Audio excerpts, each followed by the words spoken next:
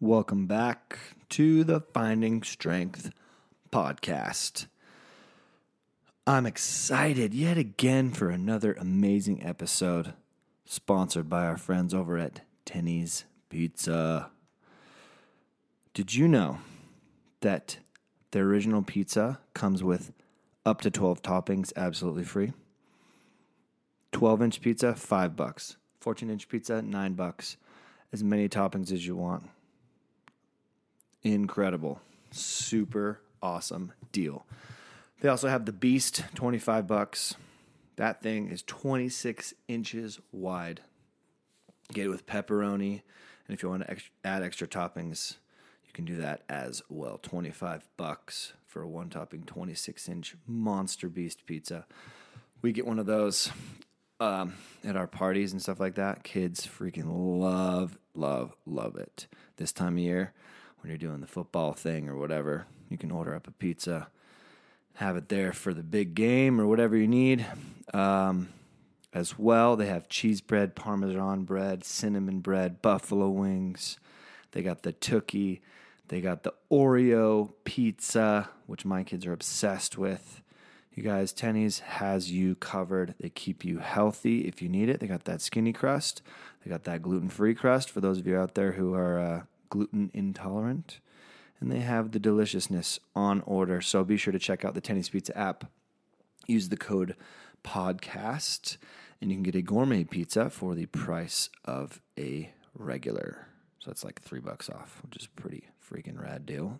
Thank you, Tenny's, for always hooking us up and keeping us sponsored every week. We can't thank Tenny's enough for the ongoing love and support that we get from them. This week's episode is with Lieutenant Colonel Chris Johnson.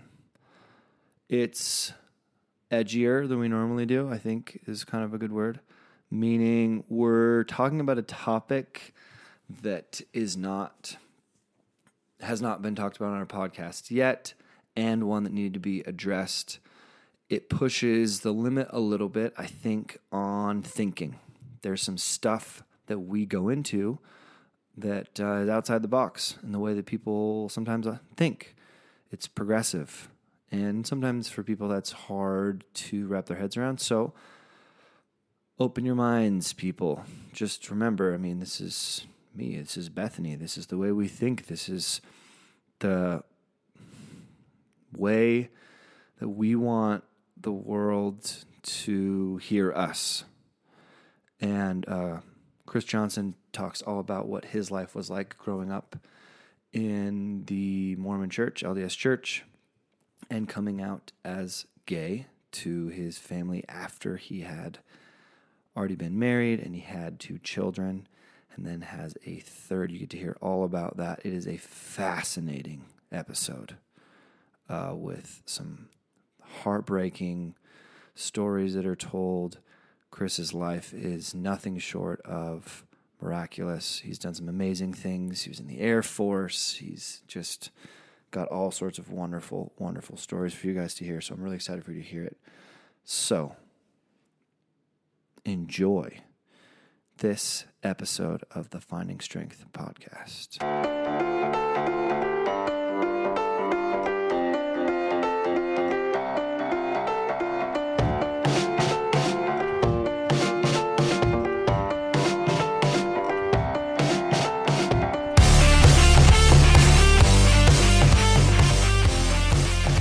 Welcome back to the Finding Strength podcast. I am Bethany Tenney. And you want? Yeah. Me too. I should have been like I'm here ding, too. ding, ding. I'm here too.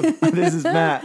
I'm here too. We're so excited. Oh man, this Yes. episode is going to be epic. I'm really excited, guys. I'm going to start off by telling Matt thank you for last week's episode. You did awesome, and I appreciate you pulling it off without me because I was not in a good place last week, and so I was like, peace out, I'm not doing anything. It's totally fine. It actually worked out really But it was well. awesome. We listened to it actually on Thursday, and it was really cool. Like our kids listened to it. Did you have any people reach out to you and stuff like that? And Yeah. Oh, yeah.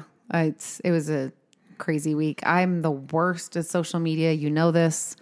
So it would take me like days to answer people, and my texts weren't much better. I was like, I'm working on this. it's definitely not my thing, but it's good because I feel like there's so many more people that you can stay in contact with and can For reach sure. you. And so it's yeah. awesome. I'm a little slow at it. Well, that's your prerogative. I mean, you get it. I mean, confession, I hate social media. It's not even like a love-hate relationship. It's mostly just hate. It's like annoying.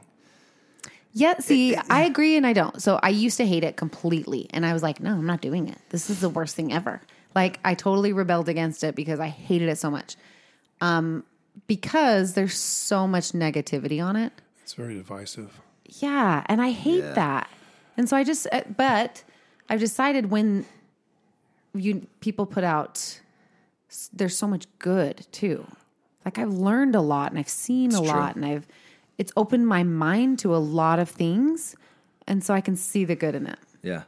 For me, I think the reason I hate social media is I hate doing social media. Oh, it's like a job. Oh, it's damn nightmare. That's why we make your wife do it. It's horrible. It's her so part-time much job. work. Like these people who are advertising through social media, It's a lot of work. like Robbie, our common friend here. He's so good at social media, man. That guy kills social media. Anyways, okay, we've ignored Chris long enough. No.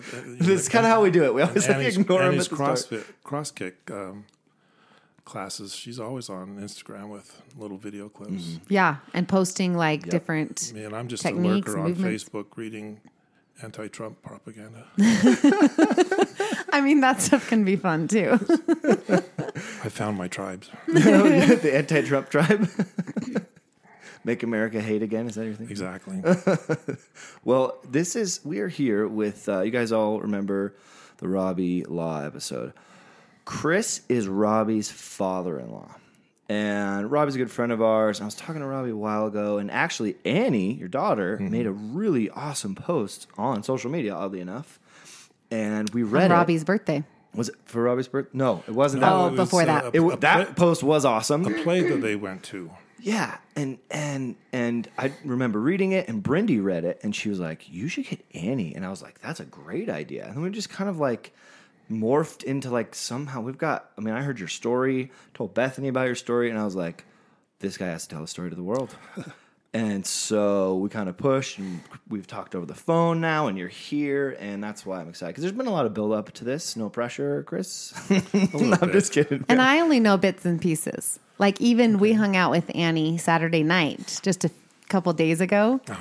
And I told her, I'm like, don't tell me too much. I don't want to know too much. Because I'm like, I want to ask. And if you tell me, then I'll know what to ask. And then it's like awkward. So she was talking to my husband, Kevin, a lot, but I didn't. Okay, I'm going to get ganged up on. No, hardly, man. This is like a get the word out type podcast today for sure. So you're better at asking like the get to know you questions. Oh, I just like to know where you came from. Like, where did it begin? Where were you born? where'd you come from? You know? I grew up with a very vanilla Utah County life. Okay. I was born in Provo, pretty much raised in Orem. Went to Orem High School, graduated in 1972. Went to BYU for a year. Then I went to Japan for a couple years for my Mormon mission. Came back and graduated from BYU in 78 and married Annie's mom in the June of 78.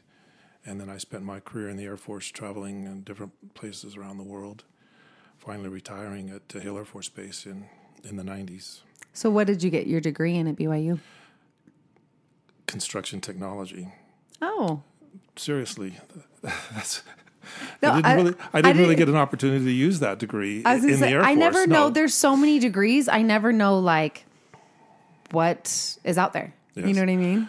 Well, the only time I've actually used that degree is building cabinetry and furniture for my own home, and I guess I'm kind of handy at that in that respect. I've done the wiring in our home, tiling. I've learned art glass.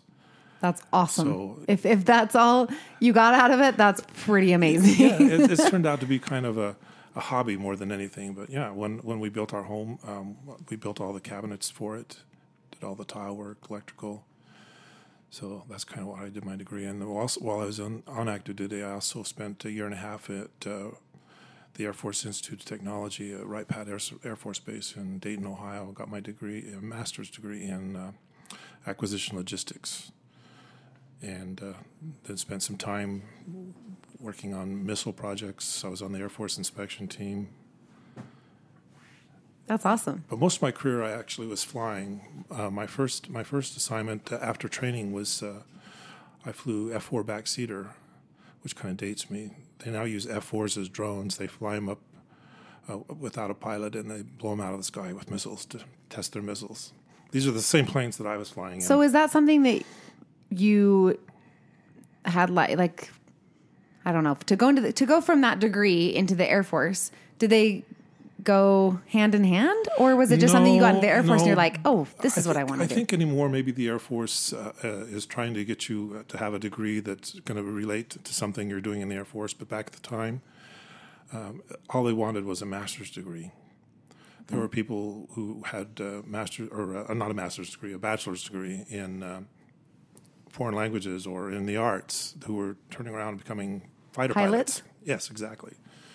So, because they do all the training then, so that way exactly you don't need to have that before. Yes, I spent well over a year in training before I got my first assignment in Germany, where Annie was born in 1980. Germany, I didn't know that. Yeah. And born in Germany, yeah. I didn't know she was born in Germany. Yeah. Now you Somehow I have knew that. I probably told me. I know you, Annie, and you have two more girls, right? Yep. So when is Annie the oldest? Annie's the oldest. That's correct. Okay.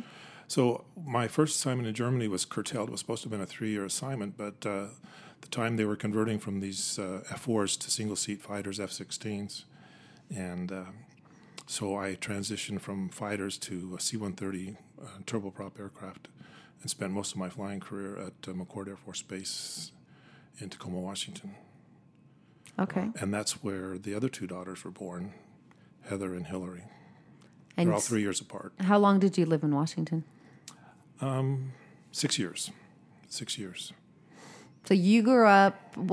How many? Do you have siblings? I have 5 siblings. 5 siblings. So you had a family of 6. 6, Growing up in Provo, Utah. Well, Orem, yes, but Provo, Orem. I'm from Orem-ish. I moved here when I was 12, but that's where I've grown up, I call it. So LDS family. no, not really. No, my dad In was Orem, not, I am a little shocked. Yeah. My dad was never LDS. My mom had been LDS as a kid, but she wasn't active. She was never active while I was growing up. And in terms of my siblings or myself, it just happened to be what friends you hung out with in the neighborhood, whether they happened to be active Mormon or not. And in my case, most all of my friends were, and so I kind of followed that path. You know, as a kid, you don't question. I mean, and growing up in Orem, there's really nothing to decide on. It's already been there's no other decided for you. options. Exactly. Everybody's And Mormon. so, I mean, I didn't apply for any university other than BYU because that's where you went. You did. Yeah. So it was more of a, I can totally see how that's like a natural, that's what my friends are doing. Everyone's going here. Everyone's going on missions. Yeah, let's do this. Exactly. It's a good thing. And I didn't question anything. I just did what I thought was expected of me because that's what you do when you grow up in Orem in the 70s. Were any of your siblings, did they ended up getting baptized or becoming LDS or anything? I think that, and I'm not quite sure, but I think all of us were baptized. My mom would drag us to the church when we turned 8 to get our little bishop's interview.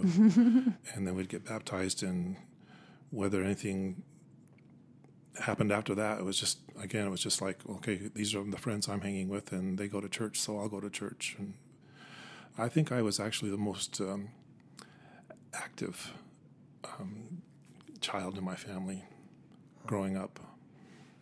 I have one sister that became active later in life and went on a mission, I think, to Texas. But other than that, and a couple of them have gotten married in the temple. I'm not sure how many of them are active at this point.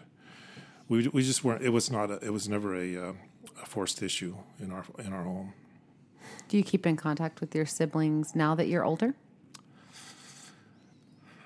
I'm having issues with them right now because they all voted for Trump. You know what? Two things you don't talk about in families: religion and politics. Exactly. Well, with social media, Yep, you see it all. and it really polarizes people. And my thinking right now, of course, we don't want to go into politics, but You can do whatever you want. Politics, bring it up.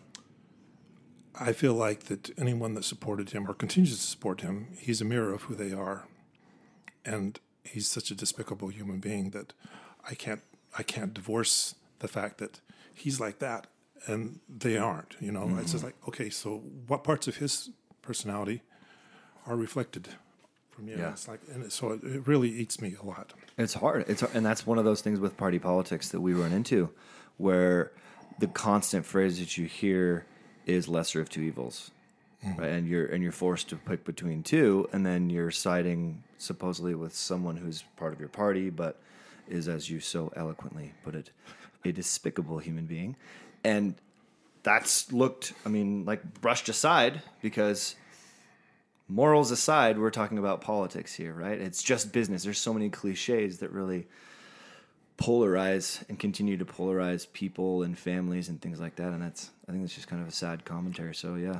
I feel your pain, man. But even before all of that, I think that as siblings grow older, they have their own children, they have their own grandchildren, and so you don't really have as much of an interaction with them as you get older. Which is interesting because my three daughters, they're not like that at all. We have such an amazing dynamic in our family that the daughters they just all relate to each other.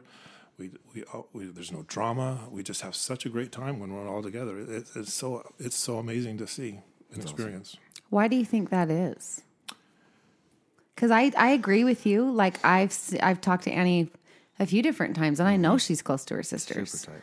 Yeah. And that's not I don't want to say natural, but I've noticed the same thing in my family and my in-laws. We still love each other and we still get along, but we have started to drift because our kids are getting older and we're so busy. And so I just wonder, where you think that might come from? I don't know. And maybe that happens as their own children get older, because they all do have various diverse interests. But when it comes time to getting together, it just flows like butter. That's cool.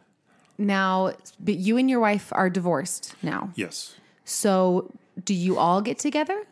I know there are a lot of families that a husband and wife will get together even though they're divorced. It's amazing. She's been a very supportive person, even though I came out to her in 1986, 85. There were rough times, but we're good friends. She's on my speed dial. Up until a few years ago, when she moved to Maryland, she was here locally as well. She taught elementary school in Springville, and when she and her husband come out from Maryland, the family portrait includes all of us, including she and her husband. That's amazing. So yeah, it's been really good. And I have to say that I have friends whose now ex-spouses, they didn't get the same experience. They just dragged them through the mud to extract everything they can out of their husbands for having basically deceived them.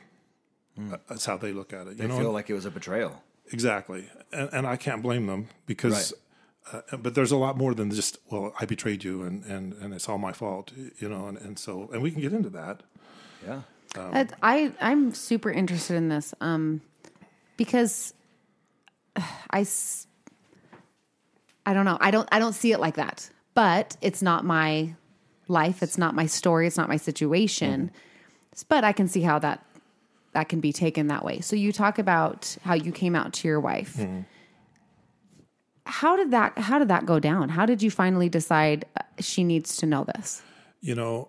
Again, growing up in Orem in the 70s and not really knowing the world, I didn't know that this was going to be an issue that I had to face at some point. And I was just towing the line that was expected of me. Did you know you were gay when you were younger? I know that's probably a common question. I feel like I had same-sex attraction from probably around the age of 5. Didn't know what it was. Didn't know it was different than anybody. I knew it was different, but I didn't know what it was. And I was ashamed of it too. It's like, course. how can a 5-year-old be ashamed of those things? I don't know.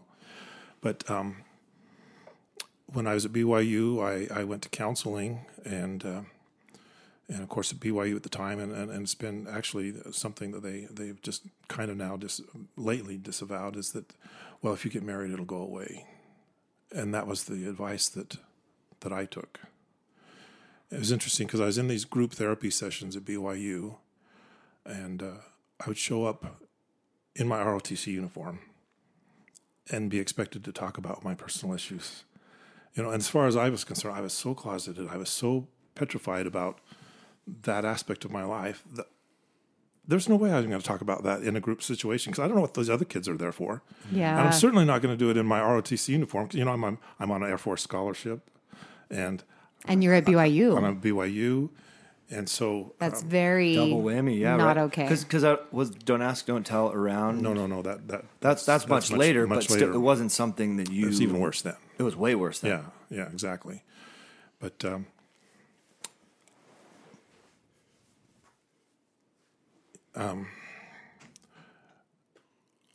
when I was getting ready to graduate from BYU, I thought, dang it, I'm gonna have to find a girl here at BYU to marry, because once I leave Utah, I'm never going to find another Mormon girl. I mean, again, you don't know what the world's like out there. I never questioned anything. So she and I met at the University Mall. Actually, we were both working at a store there.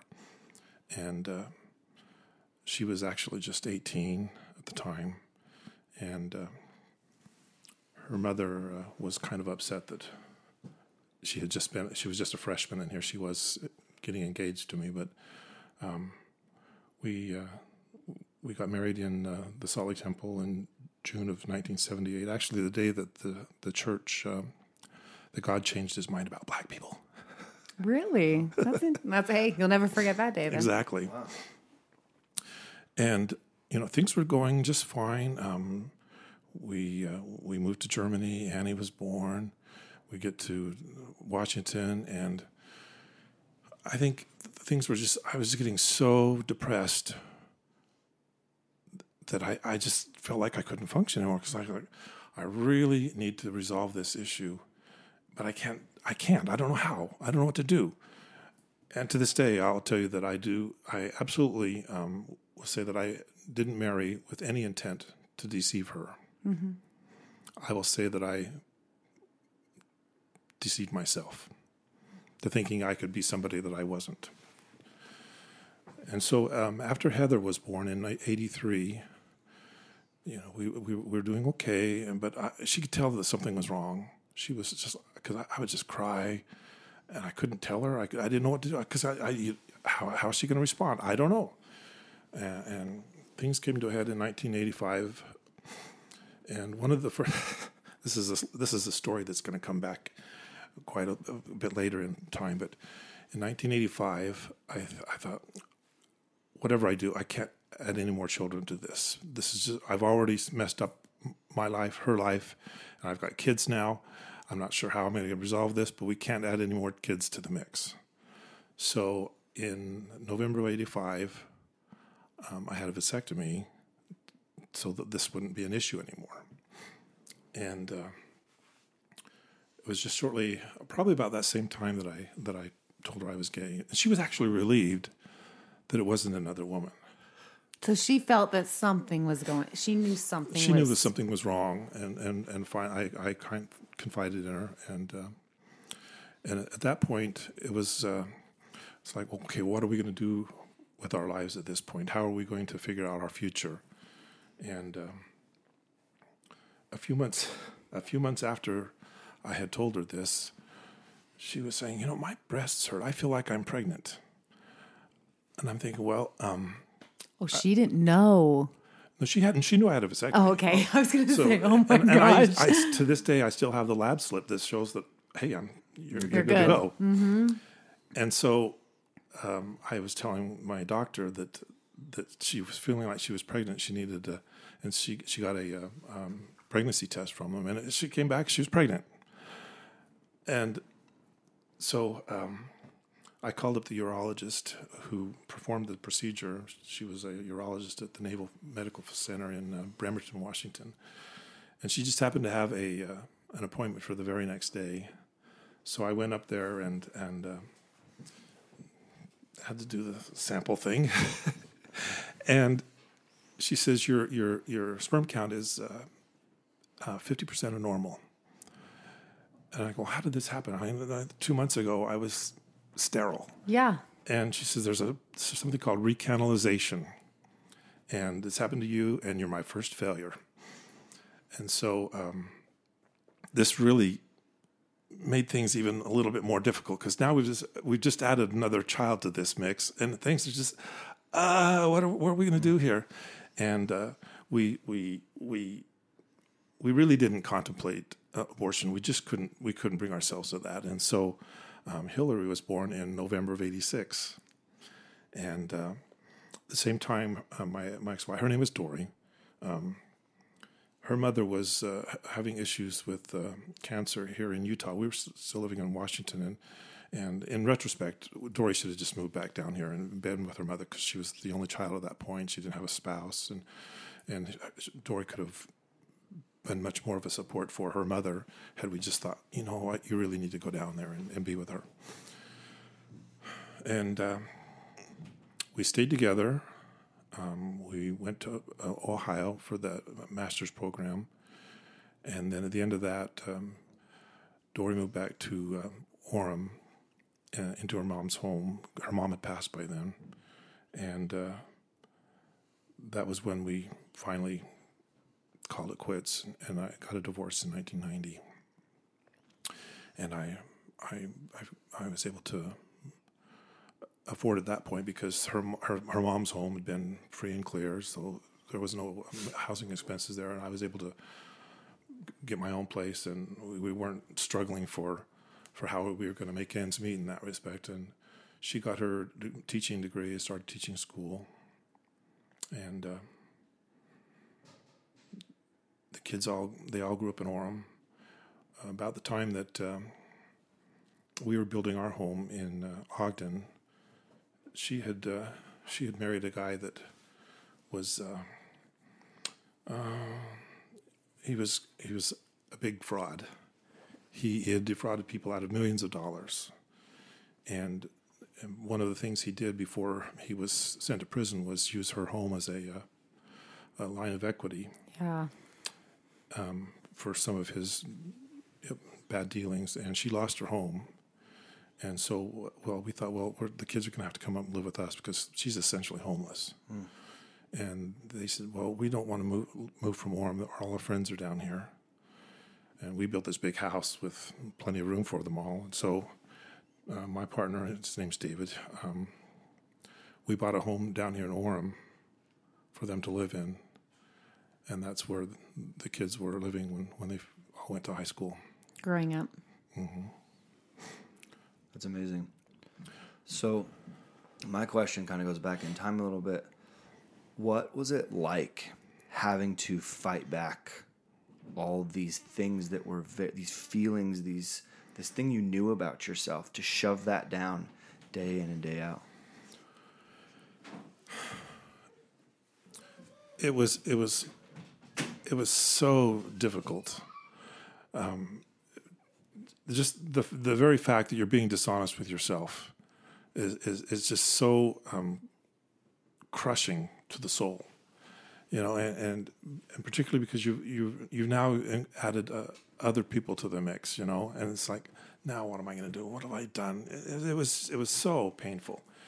So my thought, going kind of along with that, I've always wondered. So my little brother's gay. Okay. And so we have a lot of similar conversations. I mean, was younger when he came out, and so he's always had a male partner and not had the same scenario. But he's talked about multiple friends of his who have married women and tried, and like, because of their religious beliefs, because of the culture, just tried really hard to try to live this life that they felt like they were supposed to live. And he just said he's never had someone where that's worked out. It's always, and I just, how, I guess, and I'm not sure how to put this. How do you get yourself to be okay being with a woman? Because everything in you feels like this is wrong. I always think of myself being with, if someone told me I had to be with the same sex, where I'm heterosexual, that's just, how can you do that? Where is it more of like a friendship where you love her as a friend, but where the actual attraction and the intimacy is more just like, it's not there. That's a difficult question to answer. Sorry. It's a good question. It is, but when you're 20, your hormones are really coursing through you, know. And for me, it's interesting because while I cannot even imagine being with a woman at this point in my life, I did okay. Sure. I it wasn't like I was having to force myself or think of something in my mind that would get me to where I needed to be. Mm-hmm. I enjoyed it. Well, and that's an important distinction because that's a realization for a lot of people out there that like, it's not I'm gay or straight. There's a reason why it's LGBTQIA+, right? Like this whole grouping that we've decided to create is so small when really gender is this fluid or sexuality is this fluid process for people. And this is something that we're learning more and more about. And it's kind of a newer concept, but it's not so black and white as we once thought it was. And so it makes sense that for you, it wasn't, I have to force this on myself. It was uncomfortable and somewhat doable. It's kind of what I heard you say. Or more or less, or describe it. Less uncomfortable. I mean, as a young 20-year-old, you're making out and hormones are coursing. Yeah, I was going to say, hormones are raging. So you're... who am I to say, well, this can't be right because I'm attracted to men for the most part, but I'm not going to do anything with men because I was raised not to. Yes. And so it was never an issue for me. I didn't have to think about guys. It just worked. So at what point were you saying, gosh, I love you, but I am more attracted to men? It was a gradual process that I was like, okay, I'm just desperately unhappy and getting unhappier because I'm deceiving myself into thinking that I'm somebody I'm not. And that just came to a head in 1985. Wow. That's actually, I love that. Thank you for sharing that because I think that's a question a lot of people have. Because when you grow up and you fit the cultural mold, it's like, what? I don't understand. I don't get it. It doesn't make sense. So sometimes it's nice to hear that other side so we can understand each other better. Yeah. To this day, I still harbor a tremendous amount of anger toward the church for leading me down a path that I was not meant to go down. For forcing you to fight against yourself for so many years. Yep. So that's a hard thing. When you mentioned earlier about politics and some of your anger, I think sometimes I can see that side with religion because of my brother. I mean, we're best friends. I adore him. And it's so hard for me sometimes with family because I'm like, how can you support something that doesn't support this person that I love so much? But as with there's always two sides, and I'm trying to understand all of it. So that way, because getting angry, getting frustrated has not helped anything. And so I'm trying to understand their side, but also get across why I feel the way I do about it, Yeah. One of the things that just happened over the last 2 weeks is this. I just looked up his name is David Matheson. I don't know if you heard about this. David Matheson. He was like a prominent conversion therapist. Yes. And he basically was this major voice in the world of conversion therapy. And he just recently came out and said, this doesn't work. I'm gay. And is now living the homosexual lifestyle as it's so been dubbed. So conversion, explain, because you and I have talked about this a ton, and I've listened to podcasts.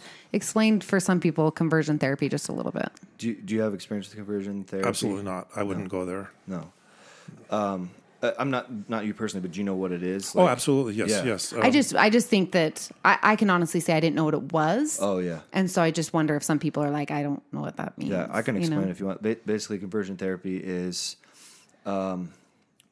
it once began. So there's kind of varying levels of it, but basically you go to therapy, and it uses a lot of the 12-step model, like a 12-step AA model that I would use in my therapy practice for addiction, and they use that kind of 12-step model to basically un-gay people, and it's extremely controversial.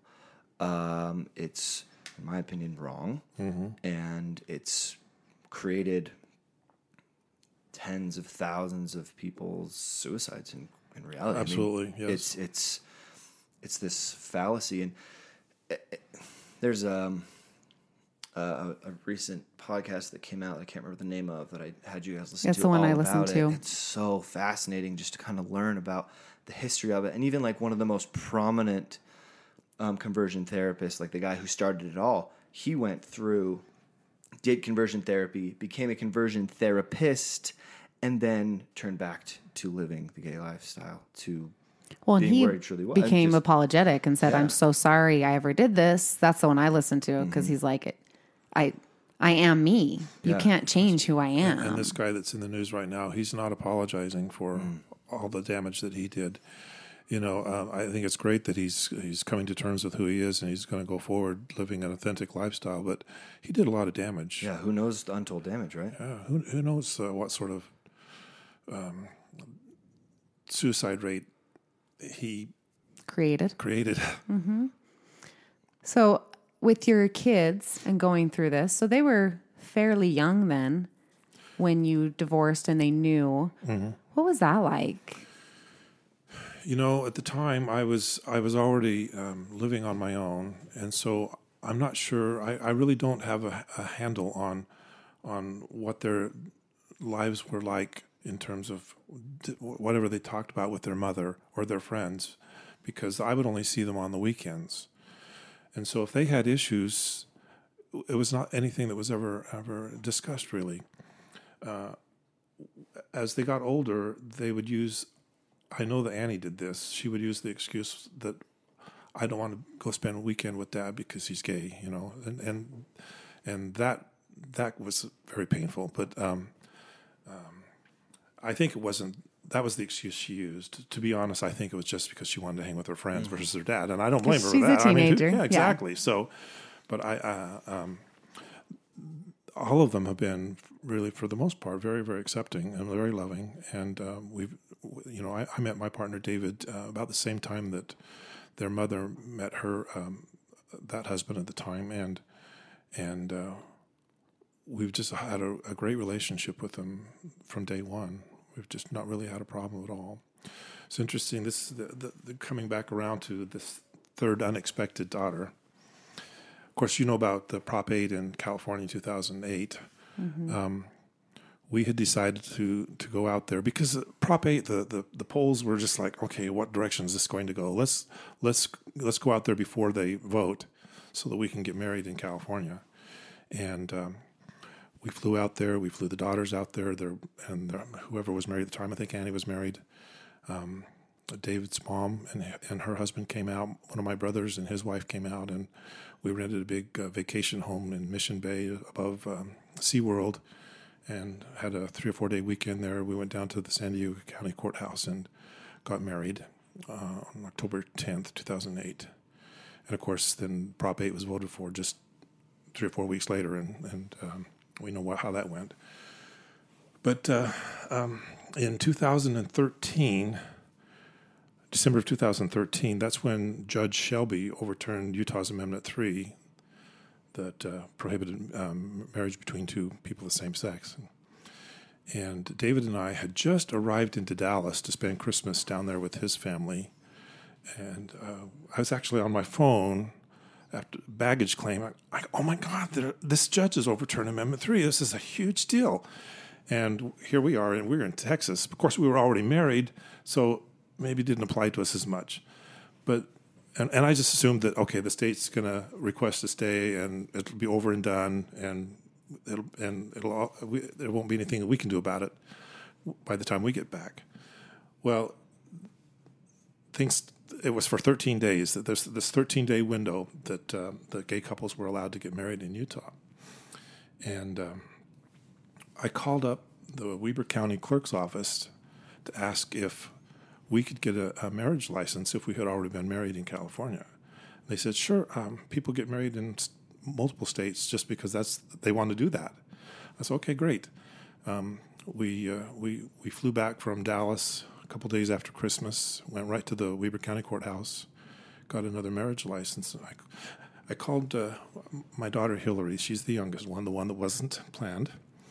And she's got one of those online pastor Yeah.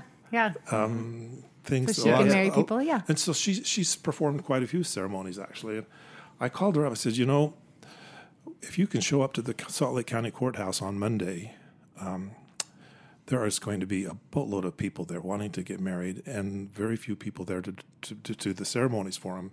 So she took a friend. She got up really early on Monday morning. She went to the county courthouse, and she just had a little piece of paper that says non-denominational minister. And she ended up performing a couple ceremonies for gay couples there at the courthouse.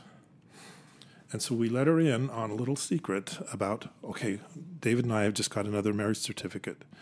And we're hosting a party. We host a party every year on the Saturday between Christmas and New Year's. It's David's birthday. I know. We tried to get your daughter to come hang out with us, and she's like, "We have this big party." She told me it was a really important party. It's a big party. Mm-hmm. It's awesome. And so we had already had this party planned. It was just going to be our little annual David's birthday holiday party thing. And but with this turn of events, David and I, we got home. We ended up making a wedding cake, because we wanted to celebrate all of these friends' marriages who had been taking place over the week. And we swore Hillary to secrecy. And there in the midst of our annual party, we kind of stopped everything and had everybody come into the big great room. We had one of our son-in-laws pouring champagne. And we get up in front of our fireplace, and we were talking about all the couples in the room who've gotten married that week and how Hillary had gone up to the county courthouse and had married couples. And then we asked her to come perform another one. And so we got to, all these other couples were married in some small dark corner of the courthouse. And we had this ready-made party with all of these people who had, our very best friends were there. All the daughters happened to be there this time, because a lot of times they can't make it to the parties. Even my ex-wife was there and her husband. And Hillary came up and performed a second ceremony for us. This was the girl who wasn't planned. And here she turns around. She's your angel. So many years later, she performed a ceremony to marry her gay dad and his husband. That is so cool. Beautiful. I know. So we're like all in tears. cool. So cool. It's amazing. Well, the thing that continually amazes me about human beings is our unbridled ability to love each other. And I think the hardest thing of recent years for me is that we are placing conditions upon what love looks like for individuals, that it needs to look a certain way or sound a certain way. And I think there are parameters, and I think those parameters exist for a reason. For example, adults and children, that's not a thing, right? Like that's not okay. But that's about it. I think love can exist between two human beings. Two consenting adults. Two consenting adults in whatever way, shape, or form they see fit, because that's what's in our hearts. And the thing that we've been told for decades and centuries is that it needs to be packaged appropriately. And if it is not packaged appropriately, then it is not good. And there's judgment, and there's shame, and there is anger and hate and fear and rage. And all that has done is continually separated us as human beings. Mm-hmm. And as I hear your awesome, amazing, beautiful story where you're able to take all these people and bring them into a room and celebrate the love that you and David have for each other. I mean, what better example of passion, love, and connection is there, you know? And people who deny that are missing out. People who ignore that are missing out. That's my opinion. And I think what I want to know, and the question I have for you is, like, there are people out there who look at you and the way that you live your life, and they think it's wrong, and they think you're bad. What's it like living with that? What's it like having this shame constantly thrust in your direction? I've been doing it to myself for decades. It's interesting. A straight couple isn't going to have any issues with walking down the street holding hands. I can't do that. I still can't do that. I think I have my own internalized homophobia. You know, I just use the term my husband. I can't do that. I just cannot say husband. I'll refer to him as my partner.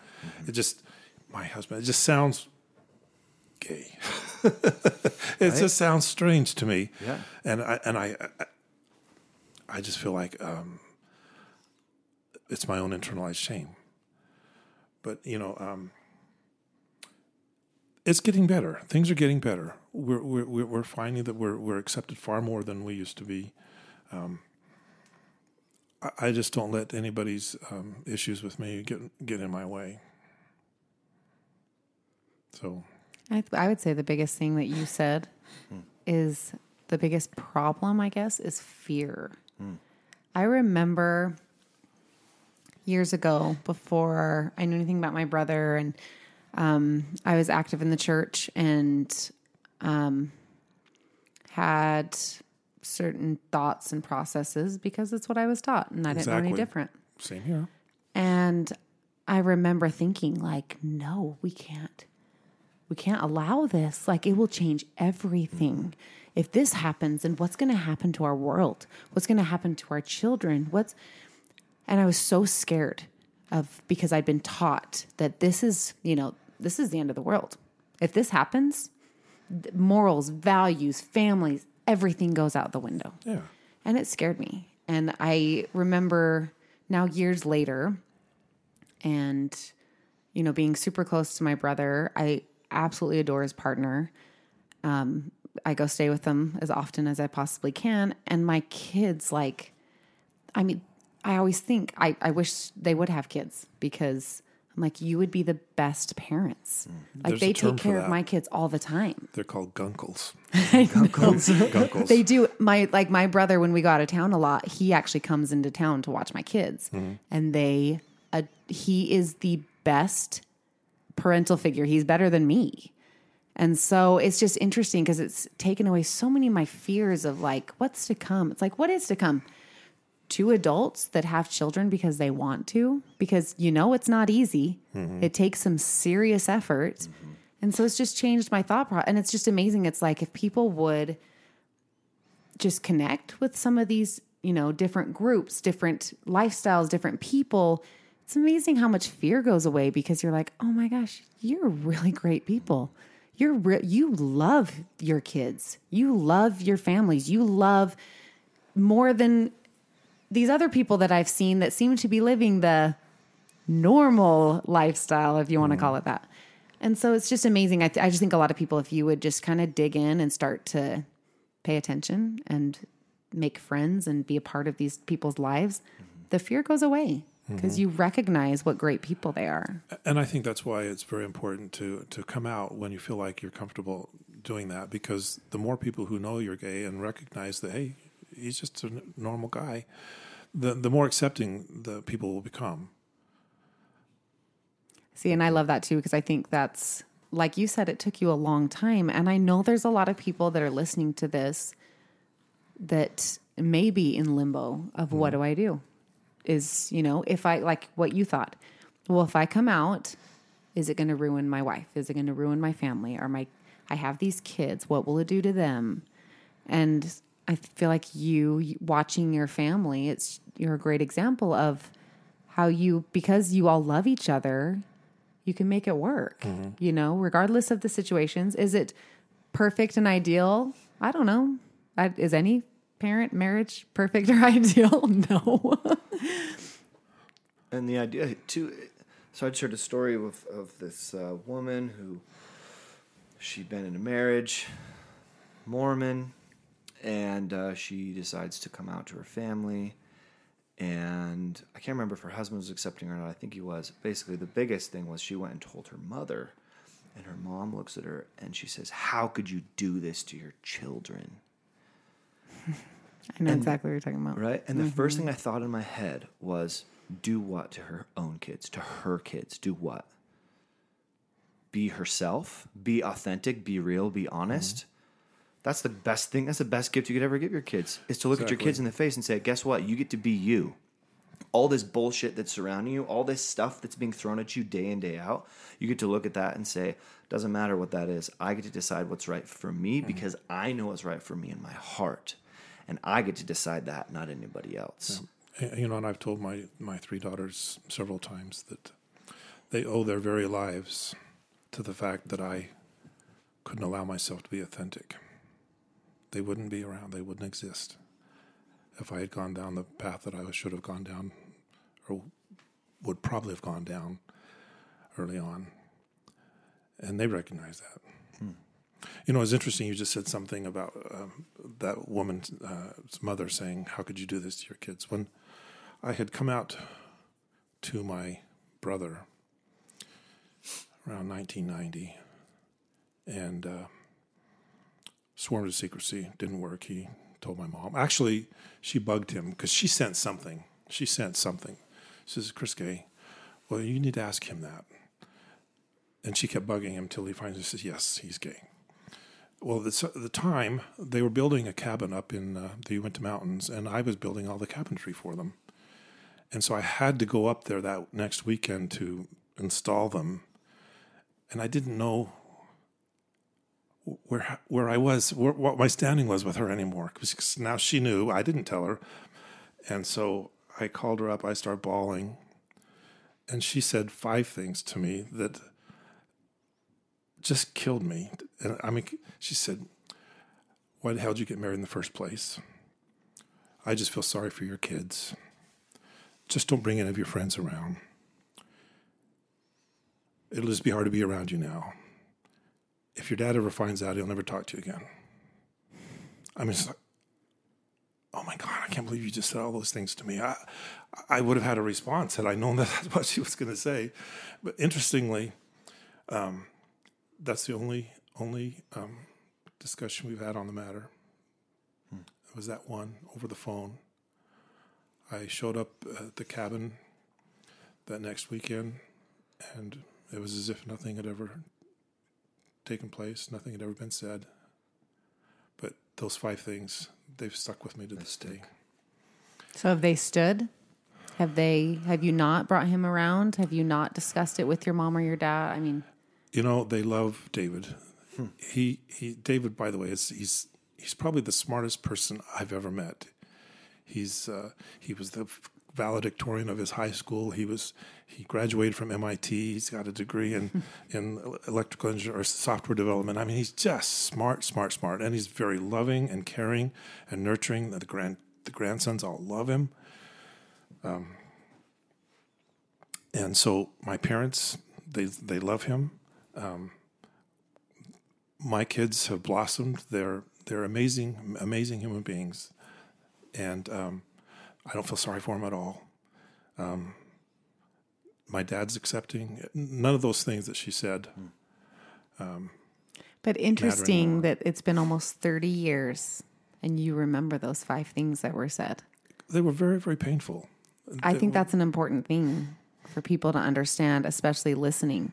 Mm-hmm. Sometimes you can move forward. Don't get me wrong. You can still love, but sometimes those things they hurt so deep.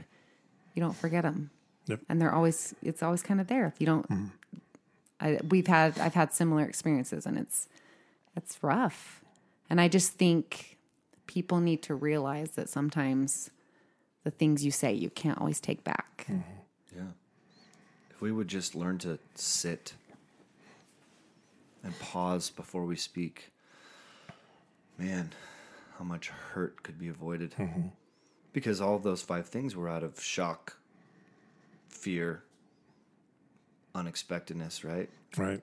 They turned out not to be true, and the hurt remains. Yeah, I had similar experience when I came out about Brandy and I. My wife was pregnant before we were married, and I went and told my family, and the response was similar. You know, like what wasn't really what's going to happen to my kids, but like, this is not something my son would do.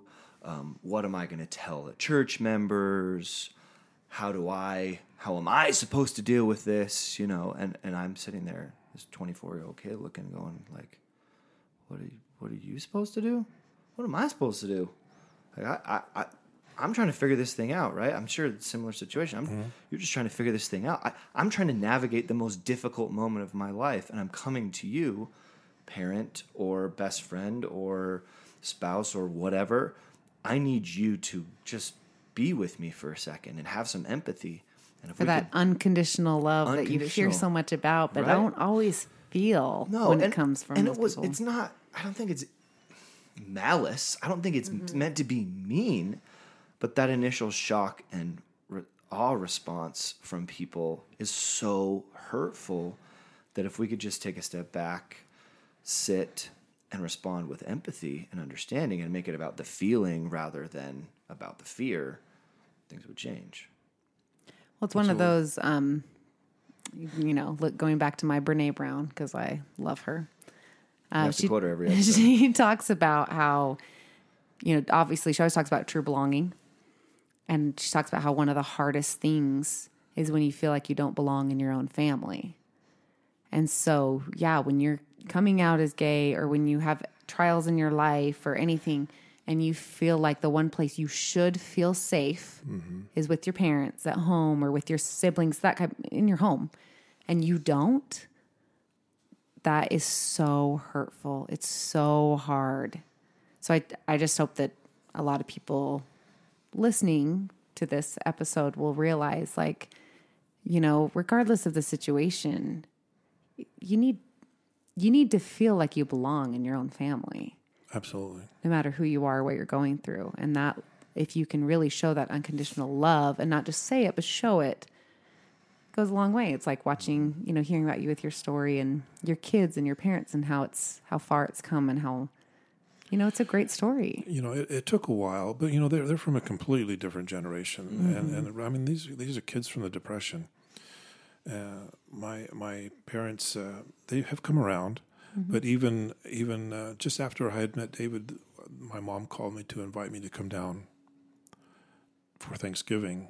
This would probably have been 95 at that point. So 5 years later, I said, well, I'm not going to come down without David. And she said, well, your dad doesn't want him here. So I said, well, then we're not coming down. And she called about 5 minutes later and says, I told your dad to go to hell. And we want you guys to come down. And so that was kind of like, okay, we're on our journey. We're going to get there. But at the same time, in 2008, when we went to California to get married, when my brother told her that we were going to go down there and do that, she said, I wish you hadn't told me that. It's like, okay, where are we? Anyway, now we're talking almost 20 years later. And so, but she's come around. She's very supportive. She'll even repost memes that are pro-gay. And so, yeah, she's fine. It's good. That's awesome. And I think that's really important. There's still a lot of things out there.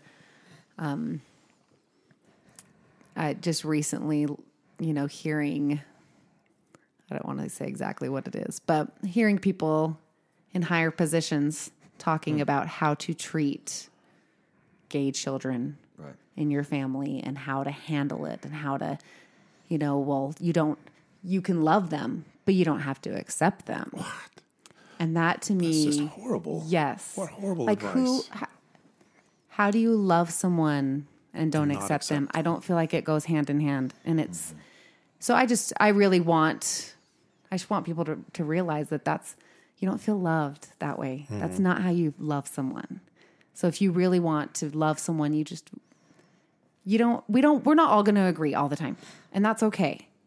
but you still accept people and accept who they are as human beings, regardless of if you're the same person or you grew up thinking that. Or I just feel like we've come a long way, but there's still some steps we need to take to make it more accepting and more loving.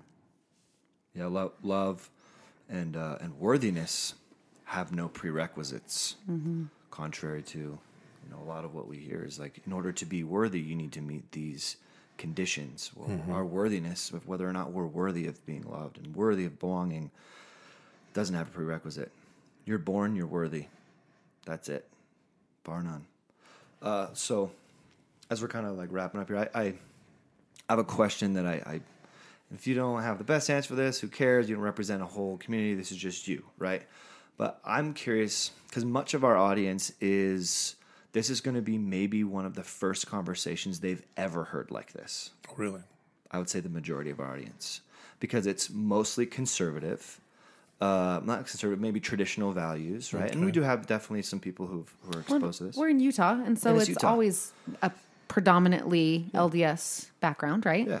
And I think that's one of the reasons why I was so excited to have this conversation, because we've been wanting to do something to not necessarily like more just like open people's eyes and like help us with our hearts be open for a minute and just be accepting of something that maybe is outside of what I hear every day. So for you, as you think like, okay, there's some people out here who may still have prejudice, may still think a certain way, may have these really traditional values, that may have children who are going to come out to them, or grandchildren, or are excluding people. What would you say to those people? What advice do you have to people out there who just are being introduced to this and trying to figure out how to wrap their head around it? Say whatever you want. Big question. Sorry. Yeah. You can say whatever you want. For me, I think it's recognizing that sexual orientation is not a choice. I think a lot of people are thinking, well, you chose this path, and it's like, that's not true.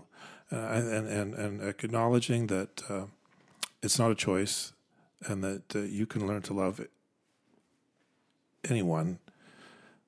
I think that's probably what I would have to say. So.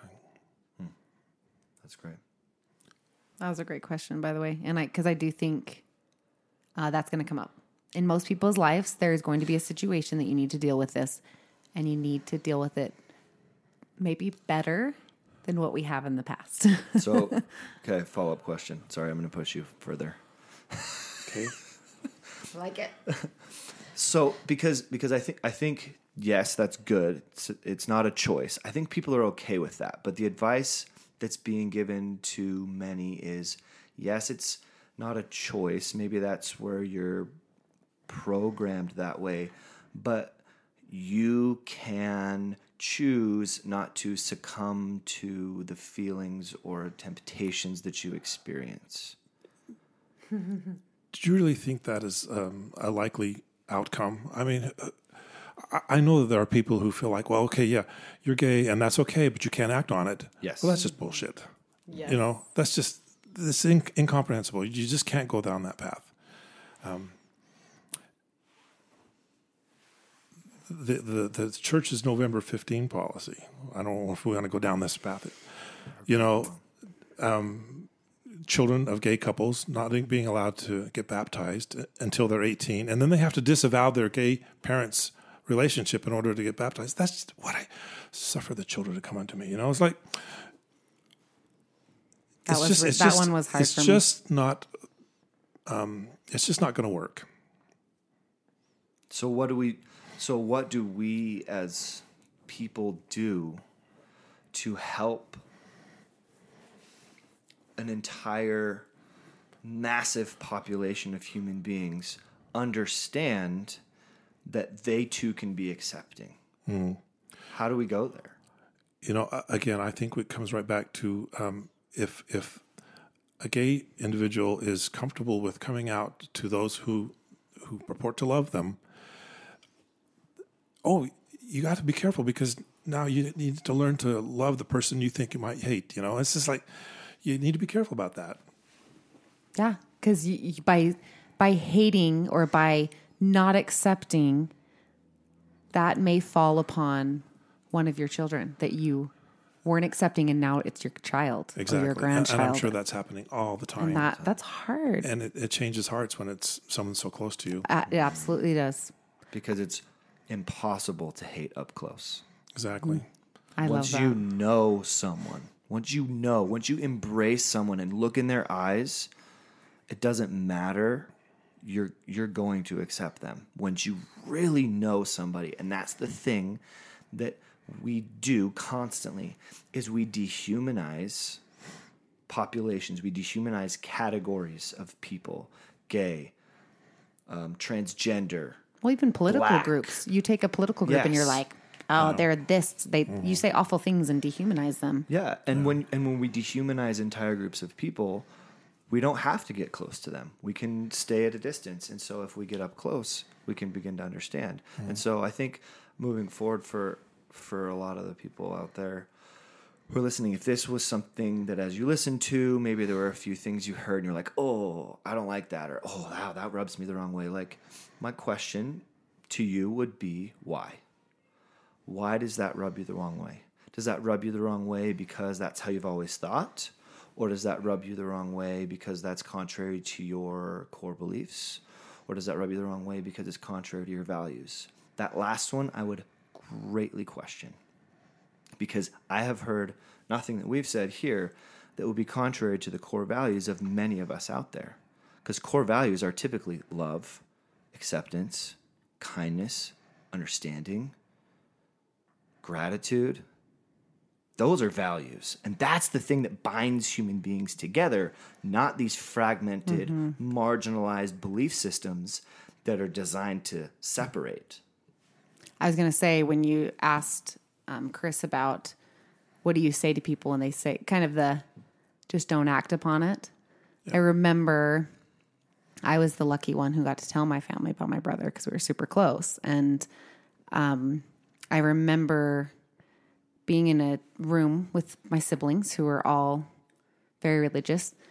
And I said, you know, this is how it is. And he's going to live this lifestyle. And they said, well, why can't he just not act on it? Why is this so hard? And I remember turning to my dad and I said, what would you do if someone told you tomorrow you can never have sex with a woman again? And you're done. You can't do that ever again. And honestly, it felt eye-opening to me because the room went silent. Right. And everyone thought. And the truth of it is, like, we all need to love and be loved.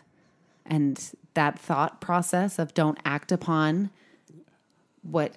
who you are and you're this natural, every part of your being, that's not right.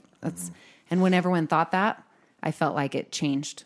That's when we all changed. Yeah. To me, it's just like, how can anyone possibly think that that's a path that you can go down and think that that's okay for someone else? It just doesn't work.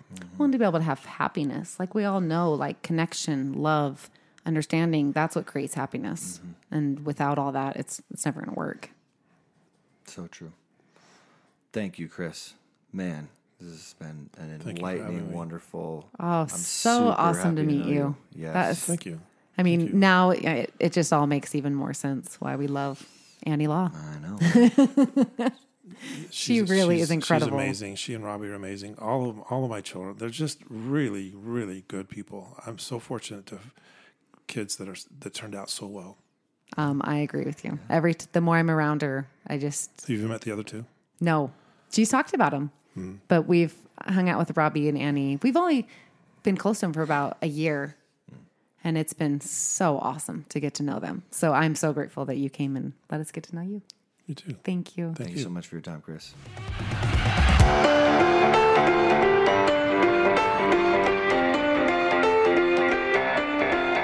So there you have another fantastic, wonderful, illustrious, amazing episode of Finding Strength. I hope you were enlightened. I hope your mind was opened, and I hope you've been exposed to some new ideas, new thoughts, and it gets you thinking a little bit.